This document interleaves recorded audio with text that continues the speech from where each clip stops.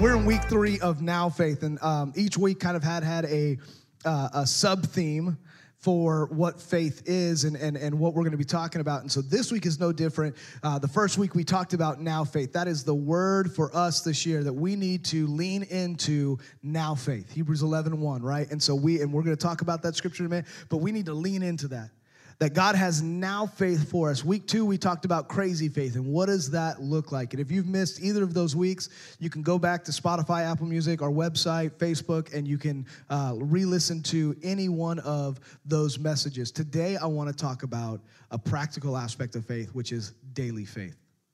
How do we have that daily faith? That aspect that where we're growing every day, getting closer to Jesus. And the Bible says that we need to strengthen our faith. Actually, in my devotions, when Paul is writing to Timothy in the book of Timothy, he actually tells him that, strengthen your faith. And so, I said it last week that faith is a muscle. And if you don't exercise it, if you don't challenge it, if you don't grow it, then it will, the faith that you had when you first got saved, it's just going to sit there and it's going to be one size. In order to grow it, you have to put into aspects of daily faith. And so let's look at Hebrews 11:1. It is our scripture for this set. So, hey, Dad, is the effect still on? No, okay. I'm just getting an echo from me being up here. Anyways, Hebrews 11:1 says this: now faith brings our hopes into reality and becomes the foundation needed to acquire the things we long for. So faith is hopes into reality, foundation needed to acquire the things we long for. It is all the evidence required to prove what is still unseen. Faith is the foundation of everything that we do, everything that we have, everything that we believe as Christians. Last week, I gave you a couple of definitions. We are going to give them to you again because they are working definitions of faith. So we talked about crazy faith and kind of moving forward, this kind of enjoyable idea of what crazy faith looks like. So crazy is not mentally sound, marked by thought or action that lacks reason. Insane, impractical, erratic, being out of the ordinary or unusual. And some of you are already thinking about people that fit the bill. And if you can't think of anybody, you just might be them. Just saying. Hey, listen, we're all a little crazy, right? I mean, if we can't admit that we're all just a tad bit crazy, we're all a little unusual, little out there, erratic at times, right? So now, our working definition of faith that has been for the last few weeks is faith is trusting in something you cannot explicitly prove. I've loved that definition of faith because it absolutely speaks to what the idea of faith is, which is I'm going to believe wholeheartedly in something, but if I have to prove it, it can't be faith. And I go back to my junior year or sophomore year, one of those two. And it is, last week I kind of mentioned if you have faith in the shoe, well, I can prove the shoe. The reason why I said that was because my sophomore or junior year in high school, I was sitting next to somebody in biology class. And we were talking about stuff, and I was super, pumped in my faith, right? I was like a little go-getter Christian teenage guy. And so we were talking about something, and somehow faith got brought up, and he was trying to mock my faith. And he said, well, you know what? I got faith in my shoes. And I said, yeah, but see, you can see your shoes. You can prove your shoes. So really, what kind of faith do you have? And I told him, I said, what if I took your shoes and I threw them in the trash and you couldn't get them back anymore? What faith would you have in those shoes anymore? Because they would be gone and they would be trash and they'd be thrown away. I said, but you can't throw away my God. You can't just toss my faith. And so the faith has to be there has to be a aspect of it that you can't explicitly prove, that you have to believe that it is what it is. So when you take those two definitions and you combine them together, you get crazy faith. Okay? Crazy faith means thoughts and actions that lack reason, but trusting fully in what you cannot explicitly prove. Why do we believe in healing? I can't manifest it. I can't make it happen, but I believe that God is still a healer. How can we believe that marriages can be restored after bad things have happened? Why? Because I've seen it happen before, and I know that my God is a miracle-making, way-making God. And so if I believe that he's done it before, then I got to believe that he's going to continue to do it. I love this quote by Malia Jackson. She's not part of the Jackson family. She's a gospel singer, okay? She's a singer, though. Malia Jackson, a gospel singer, said this: faith and prayer are the vitamins of the soul. Man cannot live in health without them. Now, I know some of you are religious about your vitamins and health. I won't point out anybody in this room, but I know one in particular. And just religious about you can't get up without having that little daily drug of vitamin, that placebo pill. I mean that vitamin. I'm gonna get razzed so bad. But listen, we do. Why? Because we know that there's something that it does for our body. That with these combined vitamins, whether it's a daily one a day or a Flintstone vitamin, I don't care.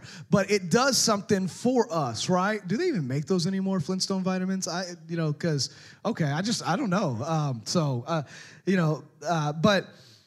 But you take these vitamins because you want your body to pull all of the resources and all the vitamins and all the health that it can to outlast the flu or whatever, or all these different things that we outlast, and we make our body stronger. Some of you are more religious about those kind of things than if we gave our own spirit that kind of attention. Like, what if we gave our own spiritual attention the same attention that our feeble body that one day is going to pass away needs? Like, we need, right now, everybody, I can't find a large jug of orange juice to save my flipping life. Seriously, like, all I want is a large jug of orange juice because I'm drinking a lot of it right now, and I look like I'm a hoarder with orange juice, buying like 2 and 3 at a time because I have to buy the small little containers, okay? And it's more expensive, okay? So for a frugal, cheap person like me, I don't like buying the small one. I want the bigger one that says that I'm saving like 2 cents per sip or whatever. That's who I want. That's what I want. But I can't find that bottle. Why? Because everybody's like thinking, look, vitamin C, it's going to get me through this flu, sick, whatever, allergy season. We don't even know what we have anymore. We're just walking around sneezing and running.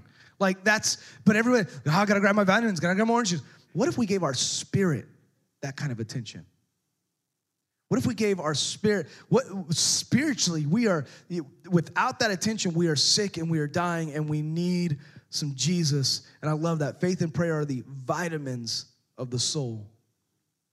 So I've got a couple of thoughts for you this morning as we look at what daily faith is, some practical tools and tips and things that we can do. And listen, none of these are going to be new. I've probably preached them 1,000 times, but I'm going to preach them another 1,000 times because I believe the repetition is key to us unlocking our hearts and our souls to find what God has. So the first thought is this: daily faith knows God's voice. And I love this because I think it's one of the biggest questions. Well, what does God's voice sound like? What does his voice sound like? Well, I'll tell you what God's voice sounds like to me. It sounds like my voice. Now, that sounds very egotistical, so don't take it that way, okay? But, I've never had God just, open up the heavens and be like, Scott, I'm speaking to you. I've never had, if I'd probably wet myself, okay? I'm just, going to be real. If the heavens opened up and a bright light shone and it was like, Scott, I am your father. No, I'm not ready. You know what I mean? I wouldn't know what to do. But I can tell you that throughout the course of my spiritual walk, man, I know that I've heard the voice of God, but it sounds like me because when I'm praying, the voice in my head is my voice. But I can know that it's God because I can prove it via putting it against the word of God, putting it against what I'm praying about, putting it against what I'm walking through. The Holy Spirit, that little Jiminy Cricket inside of each and every one of us, he's going to let you know. Hey, look, this is from God. You're going to get a random thought, and you're going to be like, where the heck did that come from? You're going to be like, I know where that came from. God. Now listen, God did not tell you to eat 5 pounds of cake. That's not the voice of God. Okay, that just no, okay? God is not going to tell you to do anything that's bad for you, that's bad for other people. It is going to line up with the word of God, but we have to know his voice. Look at John 10:27. My sheep listen to my voice. Now you're like, okay, now we got fighting words. Now you're calling me sheep. I know, I didn't call you that. Jesus called us that, okay? He called us that. My sheep listen to my voice. I know them, and they follow me. Jesus is saying that you are going to, when you are close to him, you are going to recognize when his voice speaks to you. The problem that we have is that we're like, well, what is it, God? Is it, I don't know. Is because typically when we are in those states of life where we are not sure if it's God, it's probably because our spiritual walk isn't as close as we want it to be to God. And so now we're questioning, is it God? Is it me? Is it indigestion? Holy Spirit, what are we doing? But when we're close to him, we don't it's like, oh, hey, that was God. Like, listen, I could have just been on an emotional hype watching a movie when God said, when I felt, you need to move to Camden. Like, that would be a bad judgment call. And not because Camden is bad, but like, you don't pick up and move based off of just an emotional moment. Like, oh, I watched a movie, now I gotta go move. Like, Jesus, I gotta be something better than what I am. No, it's because I've been praying. I was praying and I was fasting and I was saying, God, I need your yes to be yes, because a no or a maybe is a no in this instance. This is what me and Stephanie were praying when we were deciding on whether or not we should move to Camden and start the church. Is God, we're not going to take maybe. Like, maybe is out of the books. Like, if we get a maybe, we're not moving. My wife will not move unless it is a yes. And we go see The Greatest Showman. And I've shared this story before. We went and saw The Greatest Showman. And you know, there's nothing overly spiritual about that movie. But man, I'm telling you, we were sitting in that movie and we're sitting there and we didn't talk about it during the movie. We didn't even talk about it after the movie. I was in my garage like, God, you messed me up through a movie. Like, seriously, like, this is going to be our story. I went to the movie theater and God told me to move to Camden. This is how we know it's God. I'm sitting there working in my garage, and Stephanie comes out and goes, so we need to talk about something. Like, oh, Lord, here we go. She goes, listen, during that movie, I'm like, look, I know you could stop right there. It's confirmation. We're good. We're moving to Camden. Okay, awesome. Let's cry about it, and let's move on. And we did. But if it was just an emotional moment off of a movie, we would have gotten here and been like, oh, my God, what did we do? It's because we were close to his voice. Don't make decisions that are, well, you know what? That's wrong, because there is some maybes in faith. There are some maybes in faith. But when you need to hear God's voice, when you know that you know, you're going to know. But it's only because you're connected to him and you're close to him. It's like that mom voice, right? 5 moms could scream in the crowd, but you'll be able to pick yours out. There's no doubt about it. Or for me, it was you know, my mom's voice, but also the dad whistle. You know, we'd be out all afternoon playing, running around, you know, street lights come on, and you'd hear, and it'd be, I mean, it would echo through like, you know, eternity, it felt like. And you were like on a countdown at that point. My dad better see my face in like 2 minutes or less, or else my butt is free. You know what I mean? It's like dominoes. And so, but I knew, like, you heard that whistle. It was nobody else's dad. That's my dad's whistle. There was no question. There was no like, hey, was that your dad? Was that your dad? No, that was my dad. Like, I got to go by. Like, we know. Why? Because we know their voice. We've spent time with them. They've trained us to know that whistle, to know that voice, to know that command. And it's no different. God is wanting to train us and mold us and shape us through his word and through prayer and through fasting and through spending time with him to know his voice. Consistent time with God trains our heart and soul to know God's voice in our life. Prayer and daily devotion is the key to unlocking the Holy Spirit in your life and knowing the voice of God. And I'm not saying it's amazing every single time that you, listen, there's times where I pray myself to sleep because I'm tired of my own prayers, right? And I'm just tired, and I'll say this, the best thing not to do is don't lay down and pray, like, unless God tells you, lay down and pray, because you're probably going to fall asleep. You know, but I'll sit down, I'll walk around, I'll do whatever. Sometimes I'll sit up in bed just so I know I'm awake and just pray. And just spend time and consistently spend time with God. I've recognized during these last 14 days of prayer and fasting, I have missed tremendously these deep moments with God that I felt like I didn't get last year. And maybe, you know, there's 1,000 excuses that I could give. But I missed it. Like, my soul was hungry for it. I love Psalms 1:1-3. It says this: "Oh, the joys of those who do not follow the advice of the wicked. Oh, the joys of those who do not follow the advice of the wicked, or stand around with sinners, or join in with mockers. But they delight in the law of the Lord, meditating on it day and night. They are like trees planted along the riverbank, bearing fruit each season. Their leaves never wither, and they prosper in all that they do. God's promise is that when you stay close to him, when you plug into the source of life, that river of life that God is, he promises that your life will be full of fruit in every season. He promises that you'll never die and that you'll prosper in all that you do. And that doesn't mean perfection. That doesn't mean that life is going to be okay at all the time. It does mean that when the storms come, your tree branch and your tree's roots are going to be so deep down inside the mud and the dirt and all of that, that when the storms come, you're not going to be knocked down. You're not going to be gasping for water and source of life because you're right next to it, instead of those that are hanging out and there's a whole, yes, we should be hanging out with sinners, but what they're saying is stand around with sinners and join in with mockers. In other words, don't go and live one way outside of church and do everything that everybody else does and speak how everybody else speaks and laugh at everything everybody else laughs at, and then come into church and think that God is going to be like, oh, let me pour out all of heaven's blessings on you. He goes, no. Your roots are trying to dig in two different worlds, and I need you to pick one. Daily faith knows God's voice. See, Psalms 1 through 3 talks about the benefits of being close to God. Because you'll be close to him, you'll bear fruit, and you'll prosper. So daily faith knows God's voice, but daily faith also worships God. I believe wholeheartedly in like whether you love country, hip hop, rock, southern rock, old rock, new rock, blues rock.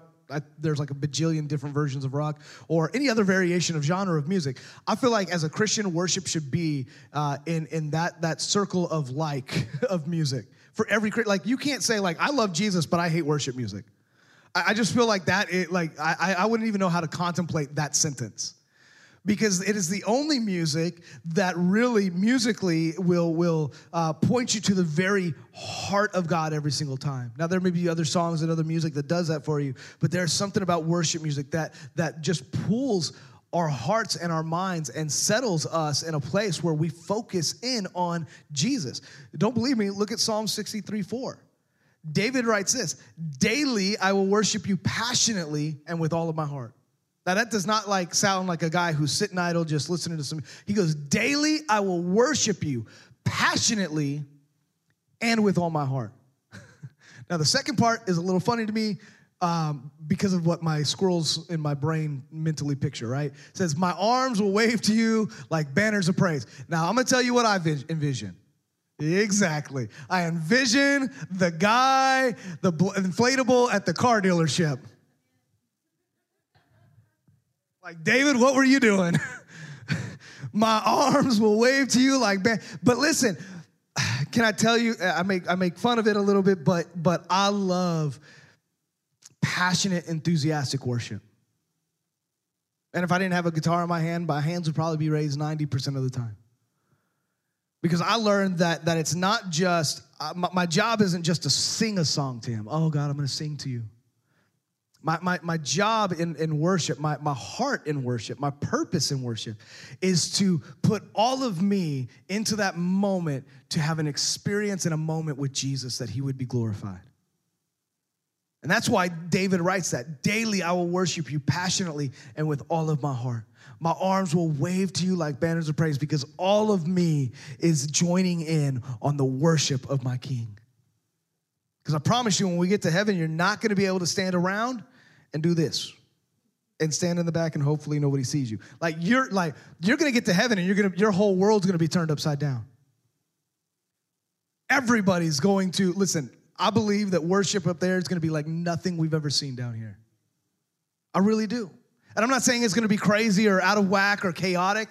I have no clue what worship, but I do know this, is that throughout the Bible, it talks about how worship isn't just a song. It is what God does in us in those moments.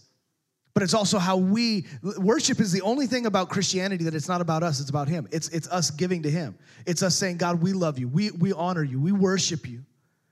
It's amazing, though, that as a loving father, during those moments, he always pours back into us. I cannot tell you enough how worship will change your daily life. Worship puts what's worth back into perspective. What is valuable in your life? Because at the end of the day, just like these feeble bodies, the things that we own, the things that we work hard to collect, and the money in the bank and the clothes and the cars and all that, they're all like, even if you get buried in it, it's just going to become a pile of rust buried in the ground. But our souls will stay connected to Jesus. And the worship that we've created here, the worship heart that we have here is only going to be 10 times, 1,000 times better in heaven. And I'll say it this way. Worship is more than just music. Romans 12:1, and I'll actually talk about that in a minute. That Romans 12:1 actually says that there's an actual act of worship that's outside of the church and outside of song and outside of lifting our hands or whatever that looks like to you. That there's a lifestyle of worship, and what does that look like? So daily faith has to have worship with God. Daily faith also has to gather together. And I believe this with everything inside of me. I think it's what we are lacking in the church, not necessarily ours, because I think we do a good job of gathering people with life groups and all of these things. But Acts 2:46 says this: daily they met together. And listen, before Acts, they met at homes and they ate food together. That's not what this scripture says. It says daily they met together in the temple courts and in one another's homes. They went to church and then they went to each other's houses every day. Now, don't you think that would kind of change your perspective, your heart, and your focus of your life if you went to church every single day for a little bit? I think it would. I mean, you may probably maybe get tired of seeing our faces. Maybe. I don't know. But it says daily they went to church together, and then they left the church house, and they went to somebody else's house, and they said, let's barbecue or grill, whatever. Whatever you call it. Or let's, put a pizza in or whatever, it just is what it is. They said, let's gather together and let's eat.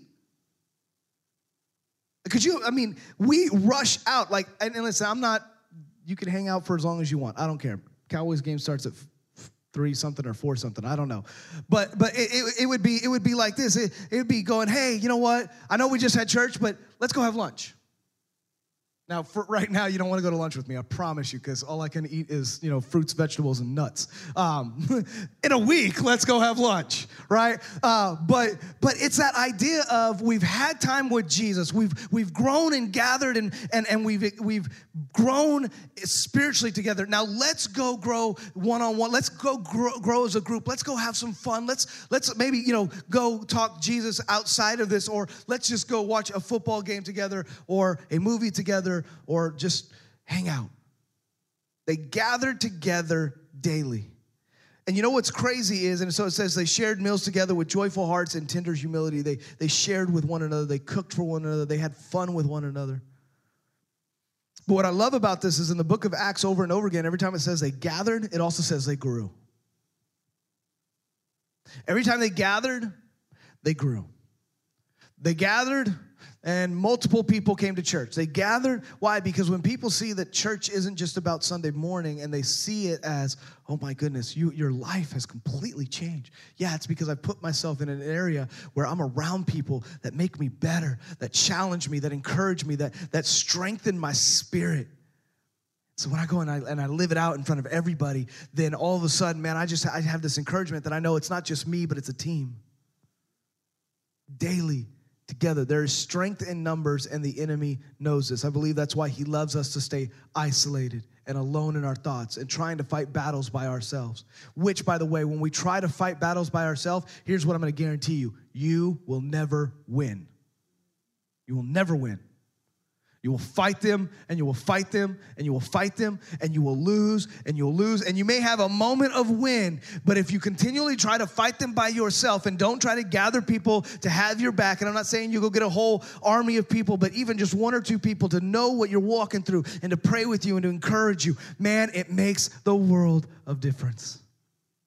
Hearing how God is moving in other places encourages and inspires our faith for what God wants to do in our own corner of the world. Anybody ever heard that testimony where it says, man, I went into this place and I shared the gospel and somebody got saved or somebody got healed, and it does something inside of you. Well, if it could happen for them, why can't it happen for us? I always love, we always had opportunity in our old church. Our senior pastor was the vice president of our organization.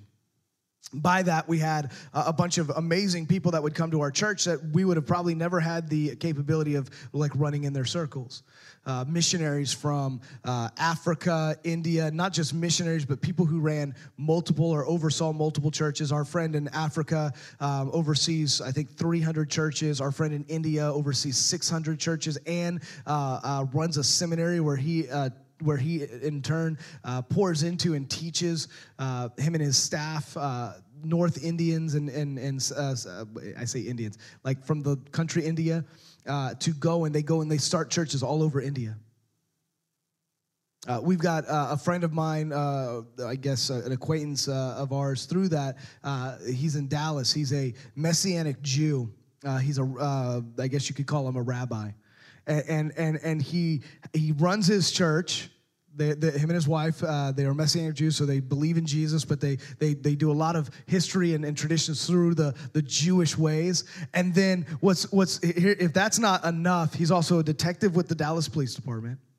He's been a volunteer fire department, and he has 6 master's degrees, 6 doctorate degrees. I do not want to. Something like that. He's got a ridiculous amount of degrees, okay? And right now he's going to get one in England. I don't, the man has forgotten more than I can ever remember. Like, that's how smart the man. But then, like, you sit down with him and he's all like, hey, let's go ride a Harley. Like, it's just, like, he is just the coolest down-to-earth dude. Like, you would never imagine he was that stinking smart and that awesome. And you listen to these guys, and can I tell you, just sitting in the room with them, the growth that happens just listening to them talk. And that's why when you gather together, there's something about growing together. There's something about learning about life. Man, you may walk through something that I can learn from. The Bible speaks over and over again to pray with each other, to confide in one another, to build one another, to love one another. And there is a reason, because it strengthens and shapes our faith. This is why life group is so important to us. Because we get together and we just get to share a little bit of life together, an hour or two during the week. And we're going to do our sign-ups again in February and start them back up in March for the spring.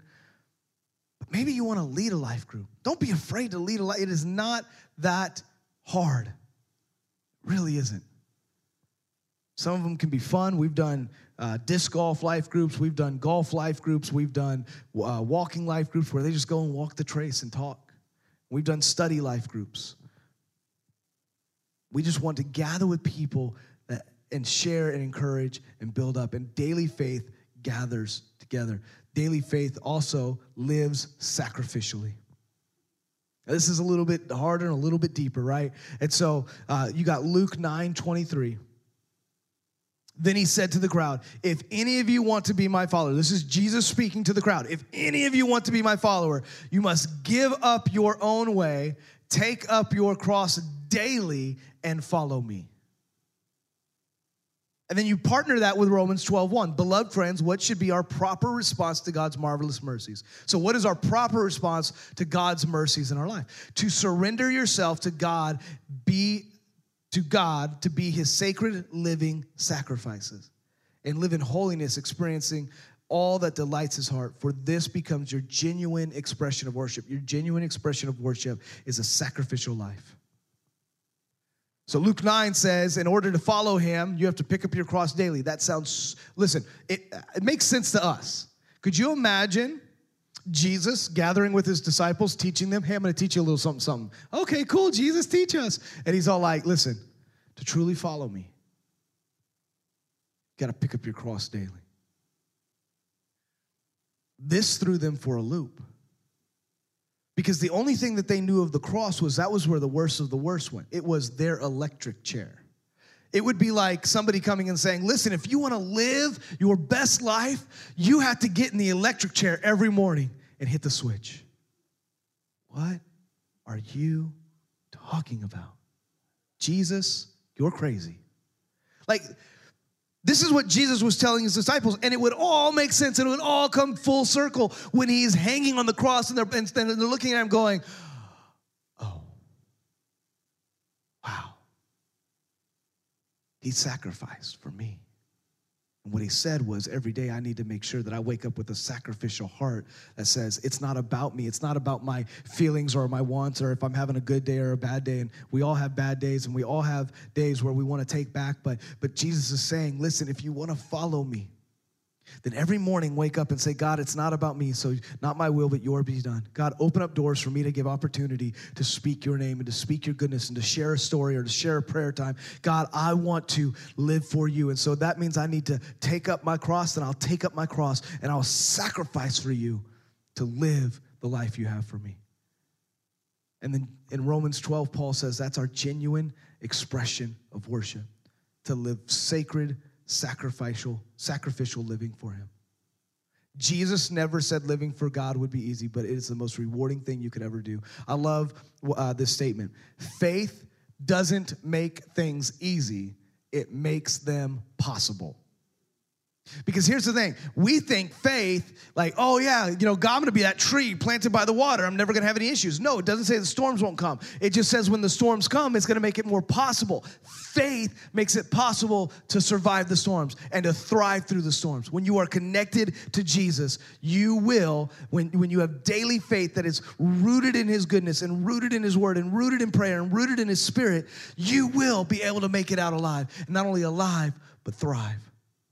Faith doesn't make it easy, but it makes it possible. You think that it was easy for Paul to walk through all that he walked through, being in chains, going to jail, being whipped, being shipwrecked, being stoned. It didn't make it easy, but it made it possible. I'll put it this way. It can't be trying him out. I'll try Jesus. No. You can't date Jesus and expect marriage benefits. Well, Jesus, I think I like you, but I'm not sure, so how about you show me something really cool before we go all the way? No. You got to marry Jesus before you get the benefits of seeing the goodness and the miracles. You got to be all in.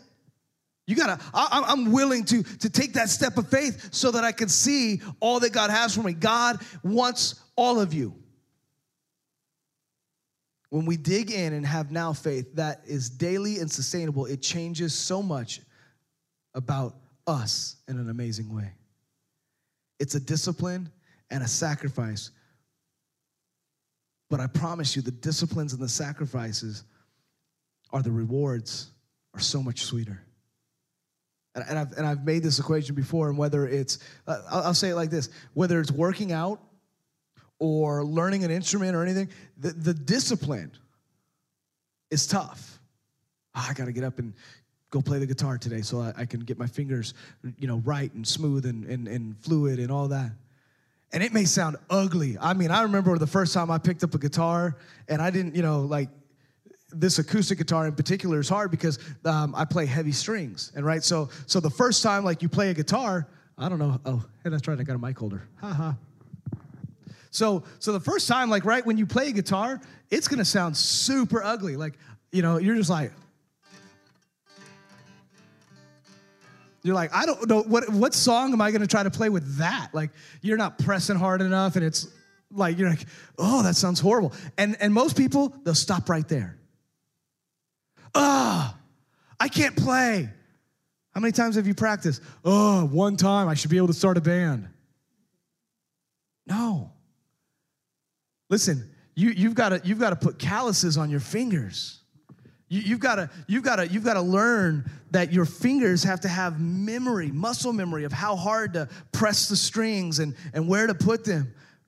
When I first started learning an instrument, the first instrument I ever learned was bass. And I jumped up on the worship team a month later. Thank God bass is one of the easier ones to learn, I ain't gonna lie. Harder to master, easy to learn. But my fingers were so hurt. So hurt. I remember one Sunday morning I was playing and I had a blister on my I think it was my middle finger. And I went and I peeled it that morning, and we had service that night, and I put a Band-Aid on it, and halfway through the service, my Band-Aid came off, and that raw skin hitting that string every time I had to push down on it. And I was like, ah! But you can't look that way. I love Jesus. Right? And I was in pain, but I couldn't stop because I had a part to play in leading people to worship.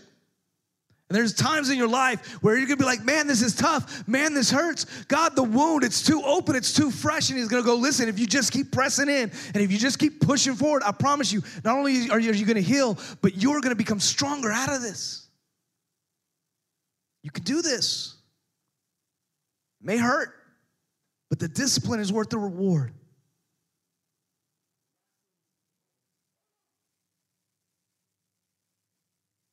Don't know what just happened there. In the name of Jesus. The last thing is this.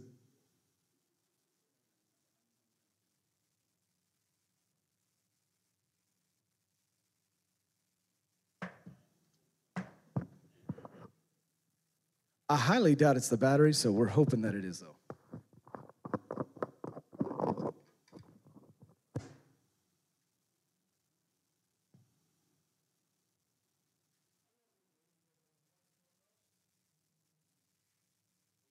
Y'all better take notes because he does not want you to hear this. All right. Daily faith has an action to it.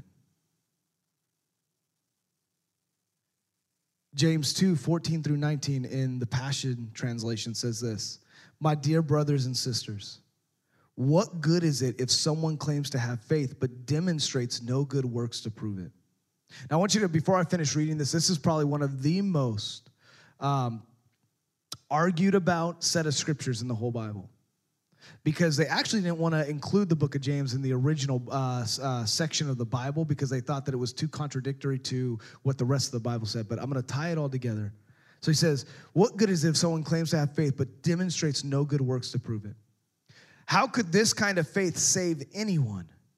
For example, if a brother or sister in the faith is poorly clothed and hungry, and you leave them saying, goodbye, I hope you stay warm and have plenty to eat, but you don't provide them with a coat or even a cup of soup, what good is your faith? So then, faith that doesn't involve action is phony. But someone might object and say, one person has faith and another person has works. Go ahead then and prove to me that you have faith without works, and I will show you faith by my works as proof that I believe. You can believe all that you want. There is one true God. That's wonderful. But even the demons know this and tremble with fear before him, yet they are unchanged. They remain demons.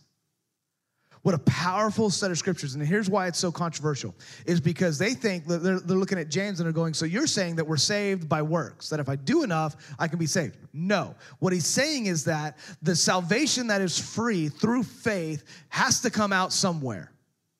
And so you can't sit there and say that I have faith if there's no action or lifestyle behind it. And that's what we see a lot of times in church nowadays, is that a lot of people go, I love Jesus, but their lifestyle doesn't line up with a Jesus-changed lifestyle. I love Jesus, but I don't want to give up the things that I love that I know are against his word. I love Jesus, but I still want to talk a certain way. I love Jesus, but I still want to, and that's where I get really, I don't watch award shows anymore because I couldn't stand people getting up on there and being like, I just want to thank Jesus, my Lord and Savior, for this garbage music that I produced. No, please do not attach Jesus' name to whatever you just, got an award for. Because it's never the guy that's singing country gospel. It's always the guy that's singing it's Eminem or, Jay-Z or R. Kelly. And listen, honestly, he would get up there and say stuff like that. Or Usher, he'd sing a song like, I want you bad. I got it bad. And I'm like, I want to thank Jesus for that. No, Jesus wants nothing about what you got bad. Nothing.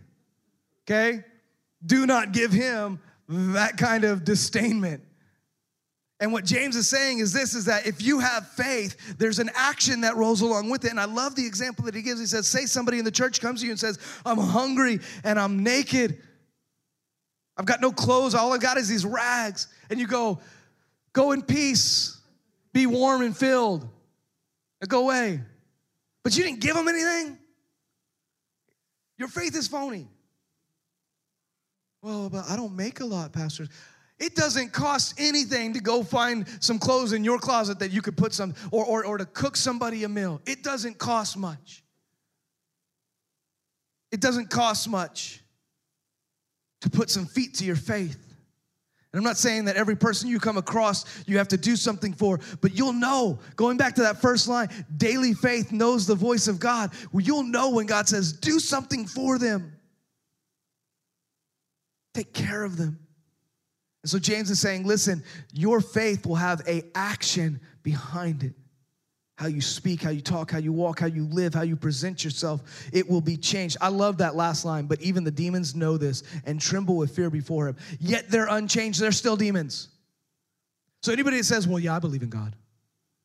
Well, demons believe in God. They're still demons. I think Matthew says it this way. He says, there's a lot of people that are going to get to heaven and go, Lord, Lord, did I not? And he goes, I don't know you. Hopefully this doesn't mess up any of your thought process. But Matthew goes as far to write what Jesus said was that many of you will get up there and say, did I not cast out demons in your name?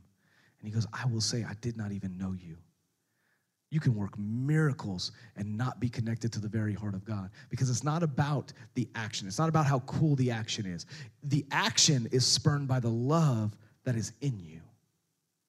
I love, and so therefore I do. I think demonic people, I think people that know nothing about Jesus can speak the name of Jesus, and Jesus can still work miracles. But there's something about when the people of God love him so deeply that it causes their actions to change. Faith begins with full trust in God for salvation, but faith unproved is not faith at all. Faith in its purest form produces action. Faith should stir us to act. It should drive us to make a difference. Faith is an active word. Jesus said in Matthew 28, go therefore. It's kind of an active word, okay? If Blake gets a command from the National Guard and says, go, he doesn't get to go, well, this week's really not a good week for me. I just thinking maybe next week, where are we going? We going to like Jamaica, like Bahamas? Where are we going? No, we're going to Iraq. Okay, well, I'm kind of busy this week. No, he signed up that when they say go, he says, let's go. Jesus says, we're going to make a difference in this world. We're going to make a difference in Camden. We're going to make a difference in your family. We're going to forever change generations because you're going to go, therefore, into all the world. Daily faith produces daring faith. We're going to talk about that next week. I want to end with this quote from Billy Graham. I think I have it up here. No? I lie. Didn't type it in. Sorry. This quote from Billy Graham says this: the greatest legacy one can pass on to one's children and grandchildren is not money or other material things, but rather a legacy of character and faith. And we work so hard to set our kids up. Just talking colleges with Isabella scares me to death. It does. I'm like, ah. And she's pulling out these colleges, and she's like, it's only like $35,000 a year. I'm like, Jesus, take the wheel. Listen, I could have millions of dollars in the bank, and I could set them up for a great future, but if I don't pass on Jesus to them, I've messed them up. If I haven't handed them down a lifestyle of faith that says, man, my dad was crazy, but it always worked out because he trusted Jesus. I want the best for my kids, but I do believe that sometimes we think that what is best for them is more stuff, more things, more money. And God is saying, no, it's more faith. It's a legacy of character. It's a legacy of faith. It's a legacy that passes down this ability to change the world. That's what I want for us. That daily faith. And daily faith sets in with the small things. Praying, reading, spending some time in worship, getting around some people, coming to church. man, if we could just build our daily faith muscle, then I guarantee you we're going to see miracles happen. We're going to see God's hand move. Right now we're praying for people that are dealing with the sickness, whether it's COVID or the flu or whatever. We're praying for them, that they would recover and that they would be able to walk through that. We got family members meeting with other family members because, they have to walk through some really tough moments. We got people in our own church that are dealing with some really, tough medical decisions and things that they're walking through, and our job is to gather around them and to pray for them and to encourage them and build them up. And some of you're walking through tough times of anxiety and depression, and your job's tough, and maybe you're not making enough money to pay the bills. And listen, we all have something that we need Jesus to take over, but he wants to take over it all. And it starts with daily faith. Will you pray with me? Jesus, I pray right now. I believe that if we went through one by one, we could each have something that God, I need you to strengthen this. I need you to heal this. I need you to do this. God, I need you to make a way. I need a miracle. I need rest. I need purpose. God, you know these hearts. You know these things that are stirring in us. And I pray, Jesus, right now that you would meet those needs. But God, I pray that you would meet them in a way that draws us closer to you. God, draw daily faith, draw that faith muscle in, that we would strengthen it to know your voice, to be able to sit and to hear your voice and the will and the call that you have on our lives, to make a difference every single day. God, speak to us. Build us up in your word. Build us up in prayer time. God, there would be that discipline where we know that we need to lean in and we need to practice and we need to walk through some hard times. God, help us to worship daily. To spend some time with you daily, just singing your praises and just spending time with you, knowing that you are a good Father. God, I pray, Jesus, that you would do what only you can do. Make a way. Be a miracle worker. And God, I pray that we would have action to our faith. Step out and believe in faith that you are going to do something. Open doors of opportunity to speak of your goodness, to speak of your name. God, meet the needs of your people. Encourage, equip, and challenge and change us, Father. We bless you. In your name we pray. Amen.